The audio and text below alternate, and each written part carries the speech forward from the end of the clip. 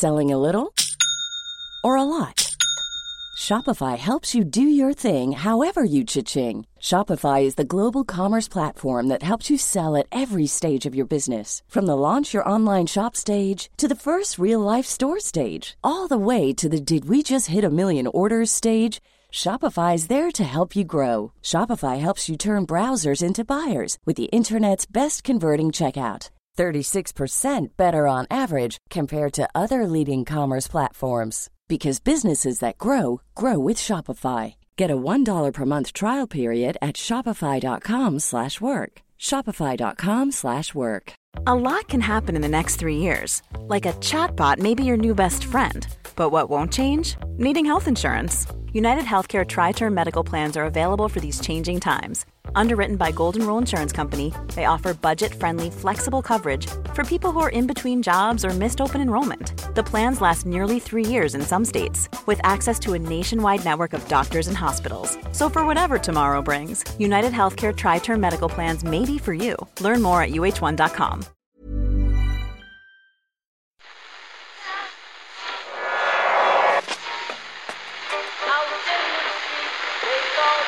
What is that? That's the second time it's gone off.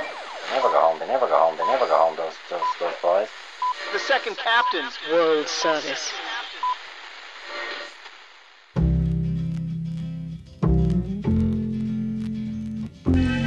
And I said, I want to win the league, but I want to win it better. You can understand that, can't you? Yes. Good lad. So he's almost like having a second captain in the team. Second captain, first captain, whatever.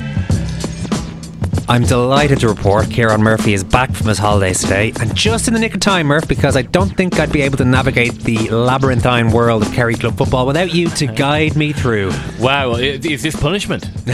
You're not going to ask me to explain the Kerry Club Championship? No, we've got Morris Brosnan from the Examiner for that, Murph, but I'm going to ask you to set the scene. Hey, Ken. Hello, Owen, how are you? I'll start. Yesterday, in Tralee, David Clifford's East Kerry won the county title. I'm fine, by the way, Ken. That was a very upbeat start. No, good to have you. Oh, I'm glad that you answered energy. the question. I wasn't just asking it. It's not a box checking exercise when Ken asks you how are you on. How actually are you? Well, no, you see, one time I used to say I used to respond, right? Yeah. But then Mark, occasionally, every now and again, Mark will just pop into my, just slide into my DMs and just give me a suggestion to improve the show. And one of them is I don't actually have to respond to you and Ken every time by saying how I am. I can just rock on. Well, he actually gets bored by you saying I'm good. Oh, give me a bloody break, McDevitt, will you? He fucks his phone on the ground and just gets so annoyed, and then comes back 20 minutes later. I better be constructive about this. No, I don't want to tear strips off him. You know how McDevitt gets when you know how he handles criticism. So yesterday, guys, I don't care how you are. Yesterday, in Tralee, David Clifford, once I mention his name, I know you're intrigued straight away. Jude Bellingham of Kerry football. Fair. David Clifford's East Kerry won the county title, beating Mid Kerry. Did Jude Bellingham ever play Gaelic football growing up, I wonder? He had an Irish grandparent.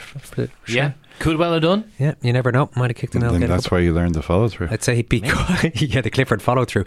So yesterday in Tralee, I'm not helping the explanation here by taking so long to get to it. David Clifford's East Kerry won Tralee's the county title. It's a lovely town, isn't it? It's lovely. Killarney's nicer though. David Clifford's East Kerry won the county title, beating Mid Kerry by a point, despite Clifford himself getting smoked by the Mid Kerry defence. I'm sorry, Kerry people.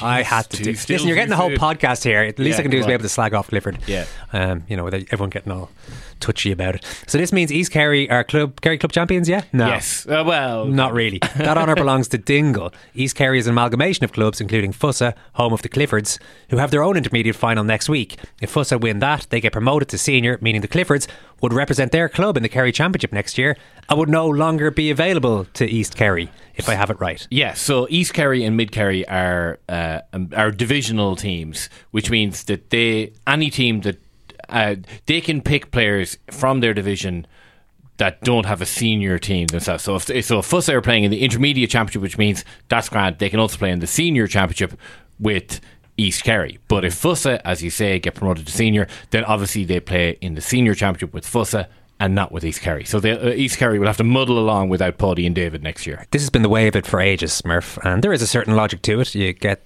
players, for example, there was no guarantee that David and Paddy Clifford were ever going to storm through the levels with Fussa, so you could have been in a situation where you actually never saw David Clifford from one end of the year to the other, but he gets his chance in the Kerry Championship regardless of what happens with his very small club, and lots of other players besides much lesser lights still get a chance to potentially play if they're good enough to be picked on a representative team, play at the top level within the county. Exactly. There's like a level of players who could have played minor for Kerry, under 20s for Kerry, not quite good enough to play for senior, but those players would then have to go back, play with their junior team, muddle along at that level, whereas the divisional setup does at least give those guys a chance to play at a really, really high level, and there's the potential for them to play in the Kerry County Final. Problem with that is, though, those teams are all guaranteed their place in the championship no matter what happens, no matter how bad they are. So you've got this perfect storm at the moment that the top divisional teams are brilliant, they're dominating in recent years at the expense of some of Kerry's traditional powers.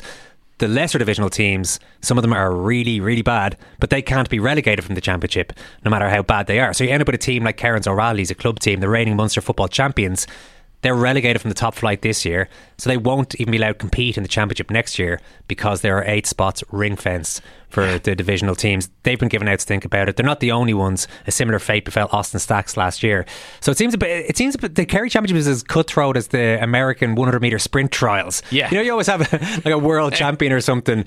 Sorry mate, you came 4th today, you're not in our Olympic squad. Yeah, I mean, or the swimming trials. Often, like the 6th best. Swimming's a better example. It is actually, yeah, probably. But I mean, like, say the 6th best swimmer in the world might only be the 4th best US swimmer at a given in a given discipline. Therefore, he doesn't even qualify. He doesn't even get a chance to call himself an Olympian when there might be 56 competitors in that particular discipline. That doesn't matter to the guy sitting at home watching on TV. So, I mean, the idea that there's only 8 clubs that are senior in Kerry is like outrageous. So say if Fussa win the intermediate championship, that guy, if Fussa win the intermediate championship on Sunday, let's call them then the 8th best Kerry club team. By comparison, the winners of the intermediate championship in Dublin are the 32nd best team in Dublin. So there's a senior 1 and a senior 2 championship, and then the intermediate. I don't know what you're talking about. the intermediate, the winners of the intermediate championship final in Dublin are the 32nd best team in Dublin, which kind of makes. I don't know what you're talking about. I know what you're talking about. I've tried to repeat it so that the slow learners. It's just Simon over there behind the production desk. I'm going to simplify this. I'll play a funny clip, will I, for Simon to understand? Yeah. Okay, what does it look like a turtle, is it? All I know is Fussa will continue their rise up the football ladder if they win next week. Who can forget Paddy Clifford's hilarious acceptance speech when they won the All-Ireland Junior Championship? Play the low-hanging fruit here, please, Simon. To the referee and to his officials, obviously a tough game there to ref at the end. A good job other than the end when I was wrongly sent off. Unbelievable how I was sent off. But a great job all around. The gales of laughter in a place like Croke Park. It sounds brilliant. Ah, yes. The Irish Examiner's Maurice Brosnan will be on in a minute to lend further assistance on the treacherous journey we have undertaken today. Monday Football Podcast is out now, available to everyone. Do we talk about Spurs Chelsea tonight? Yes. Do we talk about Mikel Arteta's explosive post-match comments? Yes. Do we also preview the new Napoleon movie starring Joaquin Phoenix? I found the crown of France in the gutter and placed it atop my own head. Yes, we do, for some reason. Honestly can't remember how we got there, but it's not even that one. We also talked about the 1927 Abel Gance Napoleon movie and 2 other Napoleon movies from the last century of cinema. But hey, listen on, whatever. That's available now. Only our wonderful members will get to hear Ken's thoughts tomorrow on tonight's Spurs-Chelsea match. €5 a month plus VAT, secondcaptains.com. In case you haven't heard it yet, Holly Cairns, leader of the Social Democrats, is Richie Sadler's latest guest on his new podcast series Episode. She spoke brilliantly about the type of online abuse she's received since she moved into public life, and a frightening time last year when a man showed up at her home. Somebody once photoshopped my head onto a dead body in a coffin and sent it to me, and left a voice note saying that they would piss on me. Remember that? For some reason stands out. Yeah, I guess a lot of the stuff then, when I became more and more known, was more sexualised stuff, and I think that's the worst. I've no issue with somebody saying they completely disagree with my politics, or they hope I don't get re-elected, or anything like that. But it's the more sexualised stuff, I think, is the worst stuff that I've received, probably. And it wasn't until I had somebody turning up at my house that there was obviously dealing with that. But for me, that changed those messages coming in, because then I was like, the person who wrote that message could actually be a real person that would turn up at my house. Just search episode with Richie Sadler to hear that chat in full, and you can listen and subscribe while you're at it. You can also hear the first 2 episodes with Tommy Tiernan and Dr. Katrina O'Sullivan. Next one is coming out this Wednesday. Cool fact, a crocodile can't stick out its tongue. Also, you can get health insurance for a month or just under a year in some states. United Healthcare short-term insurance plans, underwritten by Golden Rule Insurance Company, offer flexible, budget-friendly coverage for you. Learn more at uh1.com. Everyone knows therapy is great for solving problems, but getting therapy has its own problems too, like finding the right therapist, fitting into their schedule, and of course, the cost.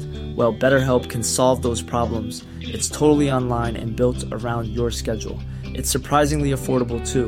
Connect with a credentialed therapist by phone, video, or online chat, all from the comfort of your home. Visit BetterHelp.com to learn more and save 10% on your first month. That's BetterHelp, H-E-L-P.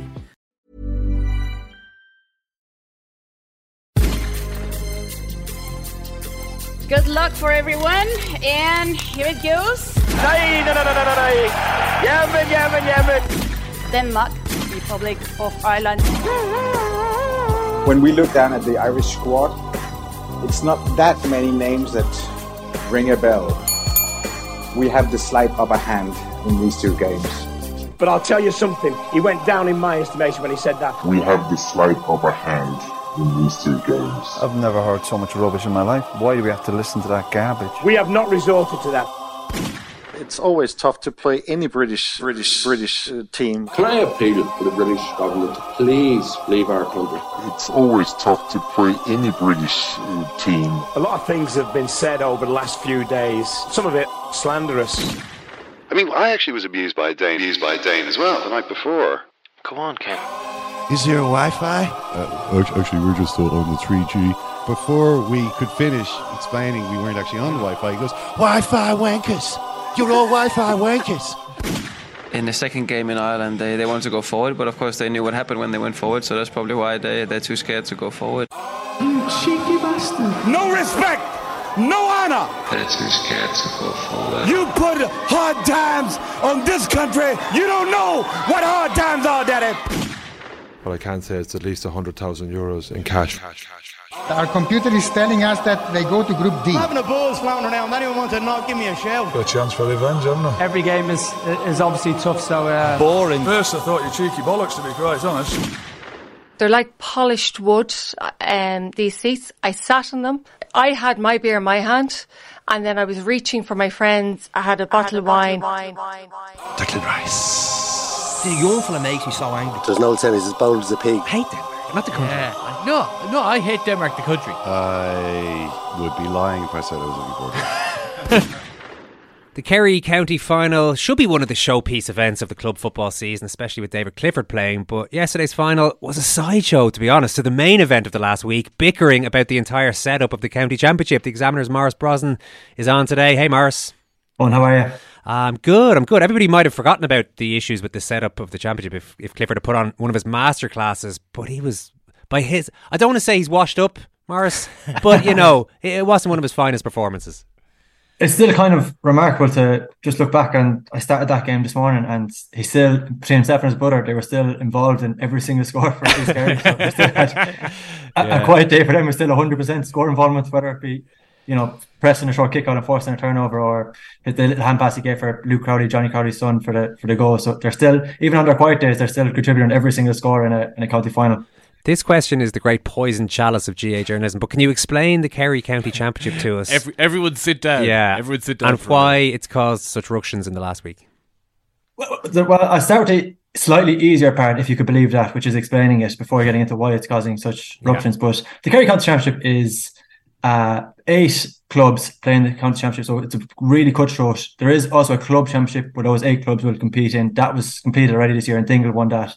And then those 8 clubs go into groups with 8 divisional teams or divisions. In certain cases, there's actually divisions who've combined to make divisional teams. So a divisional team might be a West Kerry, which will pool Lisbool with An Gaeltacht, or it might be St. Kieran's, which will have Castle Island and Curra in North Kerry, to St. Brendan's. And these 8 divisions play against the 8 clubs.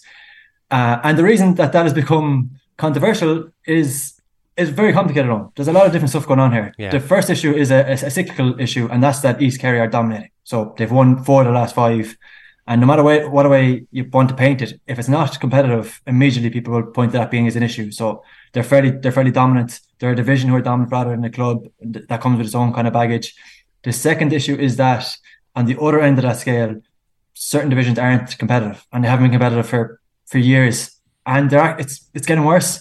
This year we saw a fairly farcical case where there was divisions who didn't field in games in the county championship. So they literally didn't round robin. It was the final game of a group where they were out of contention, but they decided not to field. They forfeited a game.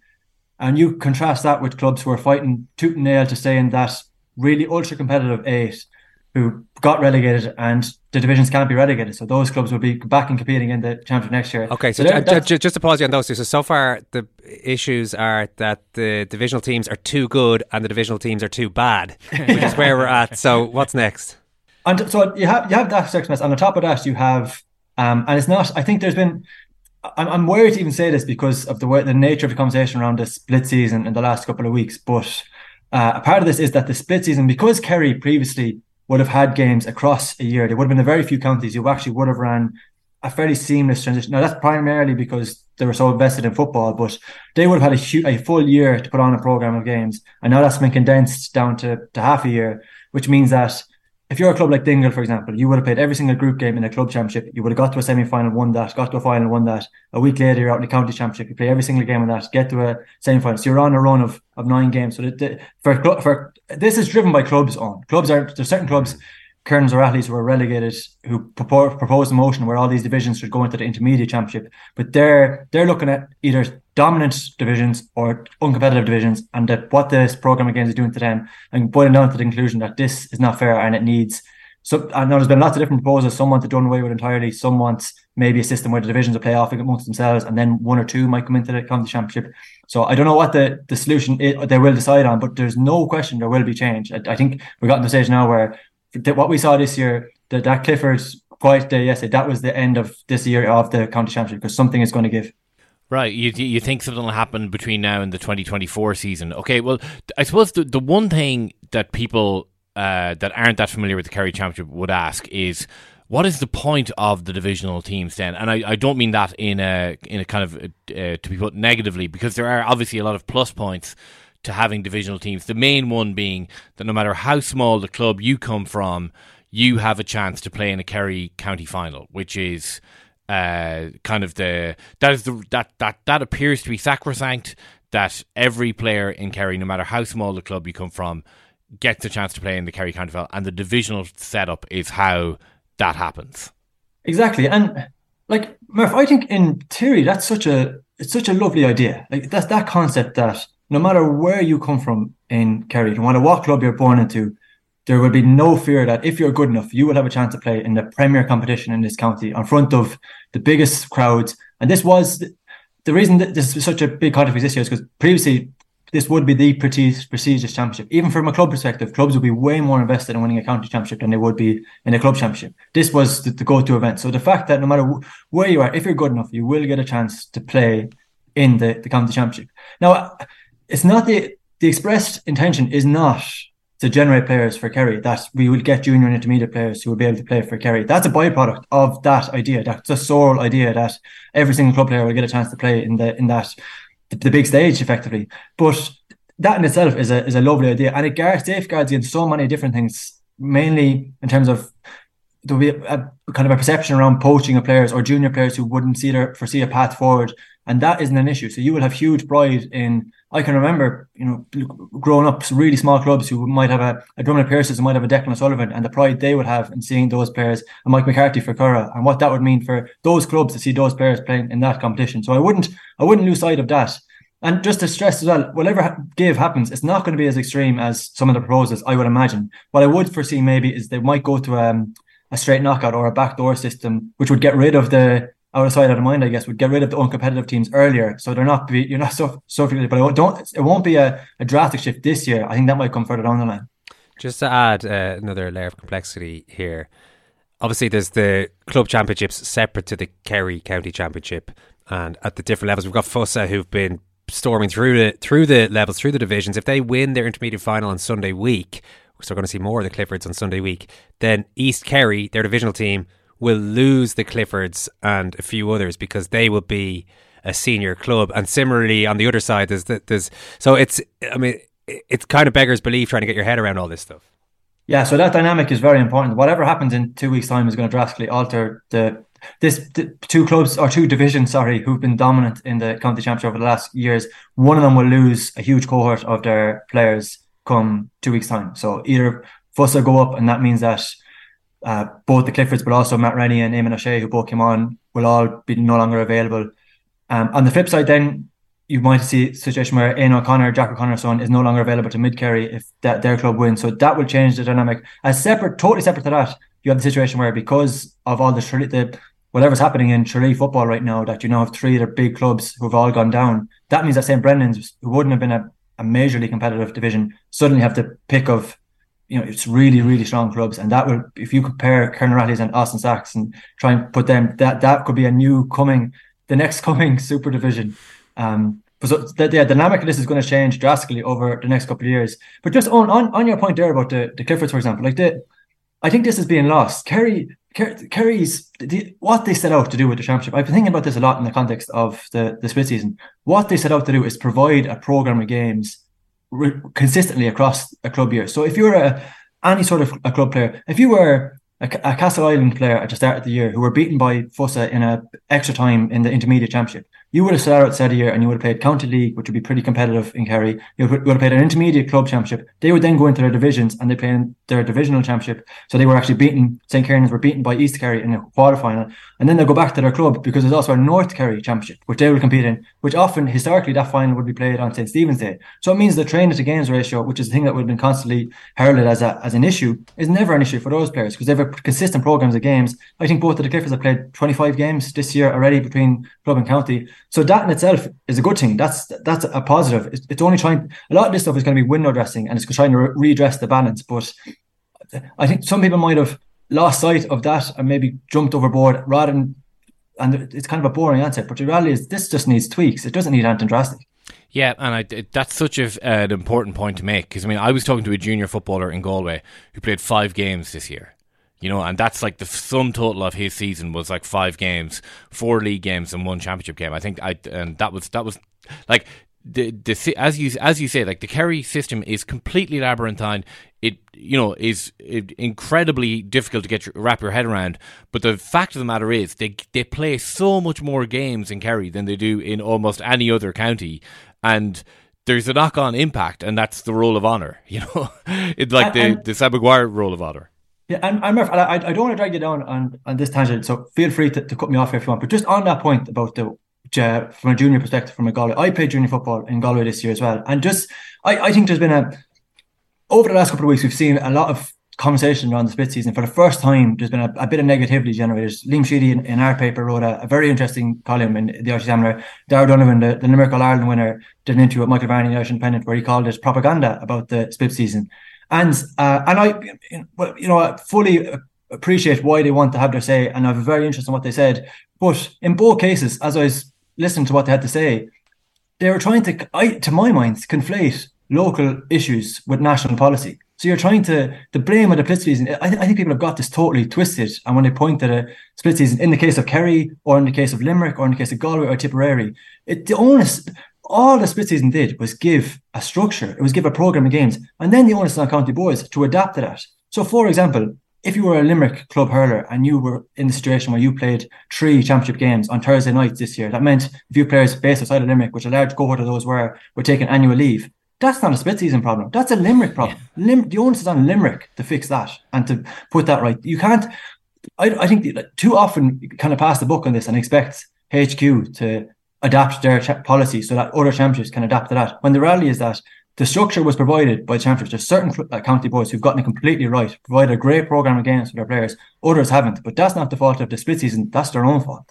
You're absolutely correct, Morris. And there's, I've seen even, like the Mayo County final wasn't played until last Sunday week. So, towards the end of October, people might be inclined to say, well, Jesus, like, what happened to the split season? We were supposed to be playing these games in the height of summer and all the rest of that. I mean, these people completely forget that in the years that Mayo got to All-Ireland finals in 2016 and 2017, I remember, was it Ballintubber one of the years they won? They were out 7 weeks in a row. The entire county championship was played in 7 weeks. This idea that it's supposed to be the showpiece for all of your clubs, all of the GA members in that county, that the county championship is supposed to be the holy grail for those people, just completely forgotten about. Like, you just have to play it off like it's a under 14 blitz or something. You just have to laugh at people, at people's, like, the one-eyed way in which so many people look at this. And as you say, if something's wrong with your county championship, that's no longer your county board's problem, it's a split season problem, which just kind of grinds my gears quite a bit. Like, there are elements that they could change within it. So you could, for example, the provincial championships, club championships could be brought back, and that would force, I think, certain county boards who have been so reluctant to change up to bring theirs back. On the flip side as well, you could be a bit more flexible with this kind of stuff. And a large issue with, I know you referenced Mayo there. I think the Mayo Championship, I only saw 4 games, a small sample size, but I watched the first game that was on TG Car, the Brafey Ballintubber, which actually ended up becoming the final. Brave Ballina, sorry. I saw both semi-finals and I saw the final, and it struck me that there's a tactical issue which is across the board in terms of when you talk about the state of football. There was a technical issue too, but from a Mayo perspective, when you diminish the league as much as they have, when you condense it down the way you do, when you're still playing the same format previously, this is kind of an inevitable byproduct, is what happens to your club championship. So the thing that I think a lot of county boards could do is get creative with this. Like, is there a way of injecting some prestige into your league? I know a lot of people say league doesn't matter. The league did matter in Galway because, as it happens, Pádraig Joyce made extended panel players, anybody outside the 26, available to their clubs. So suddenly, those games were immediately all elevated. They meant more because you county players playing in league games. The same as always happens in Kerry. Kerry have a real history of letting their inter-county players play league football, and that makes those games more meaningful, which means that suddenly you're not talking about a mad 14-week day period where your whole year could be cast asunder, because the league does matter previously. So there's meaningful games throughout the year. But again, to double down on this, that's county boards can fix that themselves. They don't need to. It's not about the GA or the split season or the calendar. All of that stuff is within your own hands now. There's a perfect program, as good a system as we have ever had. It's not perfect, but I haven't heard a better alternative. So make the most of what you have now. You were at the Galway final yesterday, Morris. Corofin, arguably the greatest club team of all time. They're back. They are back, but this is a new version of back, because it's not only just multiple All-Ireland winners coming on. It's an incredibly successful under-19 team who have filtered through seamlessly and now look ready for inter-county football. In some cases, certainly these guys, they've got a really interesting club in terms of what they do internally and their ability to just generate really intelligent footballers, and as a consequence of that, coaches. I mean, across Galway there's Corofin coaches working in several clubs, to the extent where Mike Farrer, who won as a 3-time All-Ireland winner, came on as a sub for Corofin on Sunday in the senior final, was a coach from Monavea Abbey who won the intermediate final the day before. He actually played a quarterfinal, coached Monavea to win a quarterfinal, and then came on in the quarterfinal in the next game in a doubleheader already the championship. So they're really a remarkable club. There's a lot you'd have to admire about them. They play a great brand of football. It was a brilliant game, I have to say. Probably wasn't the crowd that it deserves, but I think that, again, that's in the context of, for all the praise you would give Galway, and I would give them praise in their structures of it, €25 is a lot of money to charge for a county final, so that's maybe something that needs to be looked at. But more broadly, you'd be very honest about where Corofin are going when you look at this injection of young players, a perfect marriage between the new and the old, a great coaching structure, and a team who can mix it for all season. They really are a team who will play it whatever way you want it. Yeah, and I'm struck by the point that you make about Corofin coaches, because like my own club, Milltown, lost the county semi-final to Corofin only by a couple of points in the end, but coached by a Corofin man as well. Yeah. And it, like, that to me is very it's very interesting, because quite a few people, like Joe Brawley in particular, has been giving out yards about people coaching clubs that aren't, like getting outside coaches, outside managers. But I think it would be a massive, incalculable loss to Galway football if what Corofin have built up over the course of the last 30 years was solely concentrated on Corofin, and that the basic principles of football that Corofin are just so adept at. I mean, they're such an exceptional club. If you played them at under 14 level, at junior C level, or at senior level, all the teams try and play the same way, and like, that doesn't happen by accident. There's, obviously Frank Morris, his son David Morris is an exceptional coach. Like, they have, hot-housed coaching expertise, and the idea that you would ban those fellas from not going and actually spreading the word of how to produce football teams that play football in the style that Corofin do, that would be a huge loss to football in Galway and further afield as well. I know there's a couple of Corofin men involved in teams in Mayo this year as well. I think it'd be a terrible loss if all the brilliant work that Corofin have done in regard to coaching was solely the preserve of Corofin and maybe then the Galway inter-county setups at minor, under 20 and senior level. I appreciate it's not great podcasting when two Galway men just agree with each other all the time, but I could not agree with you more. Like, I think it's there's a logistical issue. The amount of coaches Corofin generate, they have a bottleneck. There's not enough space in that club for them to benefit from that. But then, if you think about it from the knock-on effect of that, it genuinely does rise the levels of football across the board. I'd be fairly adamant about that. When you look at two of the stories at the Galway Club Championship this year, one is Dunmore McHale's, who came up from intermediate this year and were immediately an incredible. The level they got to in senior football this year was fairly remarkable, and that was driven by a Corofin coach. Mike Cullen, who were the coming super club, were beaten by Corofin in that final yesterday, but a huge amount of that was driven by Ciara Murphy, a Corofin coach. You mentioned Milltown. That's the story of there's a broader point here, and it is relevant in the context of what we were talking about earlier with Kerry about what's happening to rural clubs. And the GA aren't going to, this is a social issue, the GA aren't going to solve this, but they are going to have to adapt to it. But what Milltown did as a rural club getting to a semi-final this year is the story of the Galway Club Championship. As good as Corofin were, that's the story of it. But again, speak to anybody involved in that club and then immediately reference the Corofin coach. The situation now on the flip side, like, the situation in Mayo is very interesting. They've got Joe Canny, an up-and-coming, very exciting coach, a guy who would have won All-Irelands with Corofin, would have worked under Dave Morris, who you said there previously, would have become fairly close with Stephen Rochford, who is the Corofin assistant manager, and has now gone there. Now, I can see why. He's joined the Kevin McStay's Mayo senior football management. Sorry, Joe Canny has, So and the link there is that Stephen Rochford coached Corofin to an All-Ireland title, and Joe would have played under Rochford previously. But I can see Cullen Boyle, the four-time All-Star for Mayo, did make the point that from a Mayo perspective, why are we inviting in a Galway coach here and what that means from a right perspective. So on that point, I would concede that. I can see why that might leave, maybe stick a slight claw on them, especially when you consider the amount of quality coaches that were already there anyway. But on the broader point, I agree with you. Like, as far as Galway football is concerned, the more Corofin coaches, the better. Morris, just lastly, a word for Gary Sice, 39 years old. We talked to Johnny Doyle recently, he's still going into his 40s. Gary Sice is 39. It was very poignant. He was celebrating, he had his daughter there. His wife died last year, so pretty poignant stuff for him. I know he was praising how the club has been there for him through this time. Yeah. There's two elements of that. One which is kind of trivial in the grand scheme of things, and one which is very meaningful. But just to start with the trivial thing, it shouldn't be lost how good a footballer Gary Sice is. Like, he scored 4 points yesterday. He's kicking frees from the sideline on his left foot. We actually played Corofin in the championship this year at my own club, and I remember looking at who is their danger man and talking about scoring volumes with the Cliffords earlier, and this guy was off the charts, like leaps and bounds ahead of anybody else. So at 39, he still is absolutely excelling.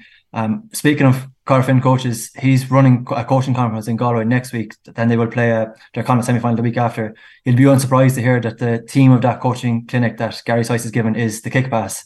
into keeping with what Carl Finn are doing. Nice. And then the secondary point, this happened last September, this tragedy that his wife passed away by cancer, and he actually came on Carl Finn had a championship game scheduled for that weekend, which was postponed for obvious reasons, and he came on in that game in Pearse Stadium. And I remember there was a sense of how Carl Finn had wrapped around him, but the sense of how collectively opponents coming over to shake his hand as he came on in the middle of a championship game, what it meant for a God effect that come around him. And there was nobody, ask any neutral who was in Pearse Stadium yesterday, there was nobody who wouldn't be but delighted for Gary Sykes. He kind of be, I think at this stage, he's a bona fide legend of Galway football. So yeah, it's a kind of remarkable story. A guy who I would fully expect to kick on just in terms of that conversation we had earlier from a coaching perspective. You would see him, I could absolutely see him involved in other clubs or maybe into county setups in the near future. But as a story itself, yeah, it's fairly remarkable. All right, Morris, listen, brilliant stuff. Thanks a million. Thanks, lads. Won't you bring back all those colors to my dreams? Don't be rumble, float like a butterfly, sting like a bee. Don't give a damn about the money, being shot, take the title, take it all, and go to jail tomorrow. This chump has got everybody scared. Scared of what? You told him I don't have nothing but a prayer. Well, chump, all I need is a prayer, because if that prayer reached the right man, not only will George Foreman fall, but mountains will fall. Oh my God, he's won the title back at 32. This brash young boxer is something to see, and the heavyweight championship is his destiny. You saw him on television, there was no one more beautiful. You saw him walking down the street, he was a beautiful thing to see. He moved around the ring, he had style and class, he was tall and good looking. Everything you'd want from a boxer, wrestler, football player. And to be honest with you, he belonged to the arts because he had poetry, he had it all. Sugar man met a false friend on a lonely, dusty road. A specimen, a fighting machine. You know, it was handsome, it was articulate, it was funny, charismatic, and was whooping ass too. David Clifford is playing for so many teams at the moment, I'm tempted to ask, does he even know the names of his teammates? And that particular hackneyed gag found real world expression in the NFL of all places. Yeah, so you're back with us, Ken. You started high energy, but we actually haven't heard from you since. No, I'm here. That's good. There's a lot of Ken talking Napoleon in the other I didn't tell you podcast there's today. many. Him was talking Napoleon. Yeah, I mean, there's a lot of Ken in the football show. You were talking about Don Revy rubdowns. Actually, that was mainly Murph as well. See, Murph's in, he's high on life. Because he hasn't been here for a while, and he wants to stick his oar into everything. You haven't worn me down yet, McDevitt. Stick his oar into everything. I like to see it more positively, Ken. He likes to just remind us of what we missed last week, you know? Ken, contributing. I mean, Ted was good as a co-presenter, but just not quite in Murph's class. Joshua Dobbs is a journeyman backup NFL quarterback and is an extremely bright dude. He graduated from the University of Tennessee with a perfect grade point average and a degree in aerospace engineering. Yes, it is rocket science. His class schedule included a course in thermodynamics, one on circuit components, another on matrix computations, the sort of stuff I can barely say, let alone learn about, Murph. But even his head was spinning this week when he signed for a new team on Tuesday, the Minnesota Vikings, as backup quarterback.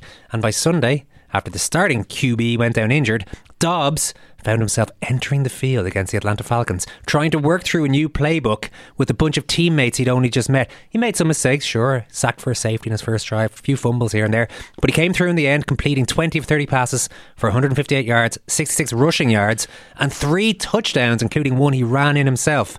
And in the denouement, thrilling climax to the game, he led his new team on an 11-play, 75-yard game-winning drive, I should say, in the final couple of minutes. Did you watch the game-winning drive on? It's exceptional. It's actually, like, it would be, if it was Aaron Rodgers, you'd be, okay, this guy's got some nuts on him. Well, Murph, you're impressed by that, and that's, I'm adding the context here. This guy did literally, here he is himself, right? Dobbs explained after the game that the coach was explaining the play calls to him in the pre-snap huddle, so calling a play and saying, this is what this play means, mate. Yeah. I know you haven't had much time to study this. Dobbs hadn't taken a single throw in practice with his receivers before Sunday's game. Admitted afterwards, didn't even know some of their names. If we had to pull up a roster, I had to go names, I'll be a bad teammate today. Yeah, I knew Alex. I knew a lot of first names. Alex, Brandon. I know like a lot of nicknames per se. But yeah, names. That's for this week. That's an assignment for this week. I mean, to be fair, it's not like. Listen, I've joined a lot of new GA clubs over the years, as everyone knows on. But I mean, these people are genuinely strangers to me. I mean, these are NFL players. He should know at least, like, if you're an NFL player, surely you know like 6 lads on every NFL roster. Well, he might know 1 or 2. I mean, how good are the Vikings? I didn't get a chance to check that up. If they were Super Bowl champions, he'd probably know some of the players. But I don't think there's a lot of players on a lot of teams out there. Well, I'm not. Well, of course, and there's like the size of NFL rosters is hilarious, and we've laughed about it for years. But I mean, surely every team has got like 3 stars that everyone in the NFL at least would know. I mean, a lot of guys play fantasy football in America. This guy's not pissing around with fantasy football. No, he's literally a rocket scientist, I suppose. So. Shockingly, he was only ranked 2nd smartest college football player in an NFL.com article for his time in college. Go on, Ken, ask me. Go on. Who was the number 1? Thank you. Number 1 was Jordan Italiano, who had a 3.978 GPA at the time, having made an A in every course he had taken, with 1 B+ exception. Well, Joshua Dobbs doesn't do B+. What subject was the B+? Jordan Italiano. I haven't gone as deep into him because he's just, I know he's a doctor now or some shite, so he hasn't been doing anything in the NFL. Doctoring is hardly rocket science, is it? You know, let's be honest. Our rocket scientist Joshua Dobbs eventually I've met a few blew doctors Jordan over the years, Italiano Ken. out of the water. Not that smart. Wow. Listen, I'm not. If you're going to ask me to name names, I would, of course. I'll never name names, but I think it's probably just as well for the public well-being that people persist in the illusion that doctors know what they're doing. So Joshua Dobbs, smart guy, NFL quarterback. Yeah. Jordan Italiano, come on, dumbass, 3.978 GPA. Do me a favour, Italiano. Thanks, Murph. Thank you, Owen. It's great to be back. Thanks, Ken. Thank you. Great to have you back. Owen, it's good to have you back, Karen. Cheers, lads. I appreciate that. Thanks for listening. Maybe insincere, but that's enough. Whatever. Thanks for listening. Talk tomorrow. If you're a member of the World Service, of course, the Second Captain's podcast is part. Now that you're back, Murph, you can help me with the last bit. Oh yeah, of the Acast Creator Network. That's it. Whose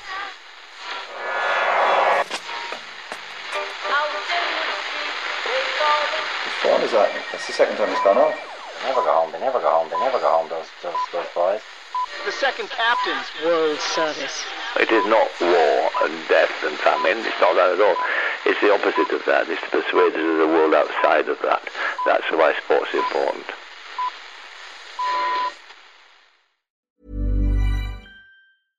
This message comes from BOF sponsor eBay.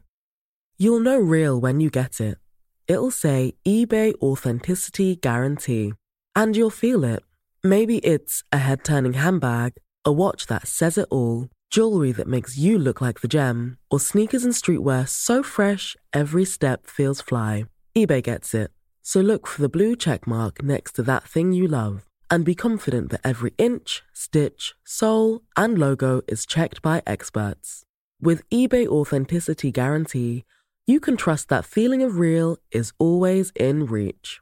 Ensure your next purchase is the real deal. Visit ebay.com for terms. Mom deserves the best, and there's no better place to shop for Mother's Day than Whole Foods Market. They're your destination for unbeatable savings, from premium gifts to show-stopping flowers and irresistible desserts. Start by saving 33% with Prime on all body care and candles. Then get a 15-stem bunch of tulips for just $9.99 each with Prime. Round out Mom's menu with festive rosé, irresistible berry chantilly cake, and more special treats. Come celebrate Mother's Day at Whole Foods Market.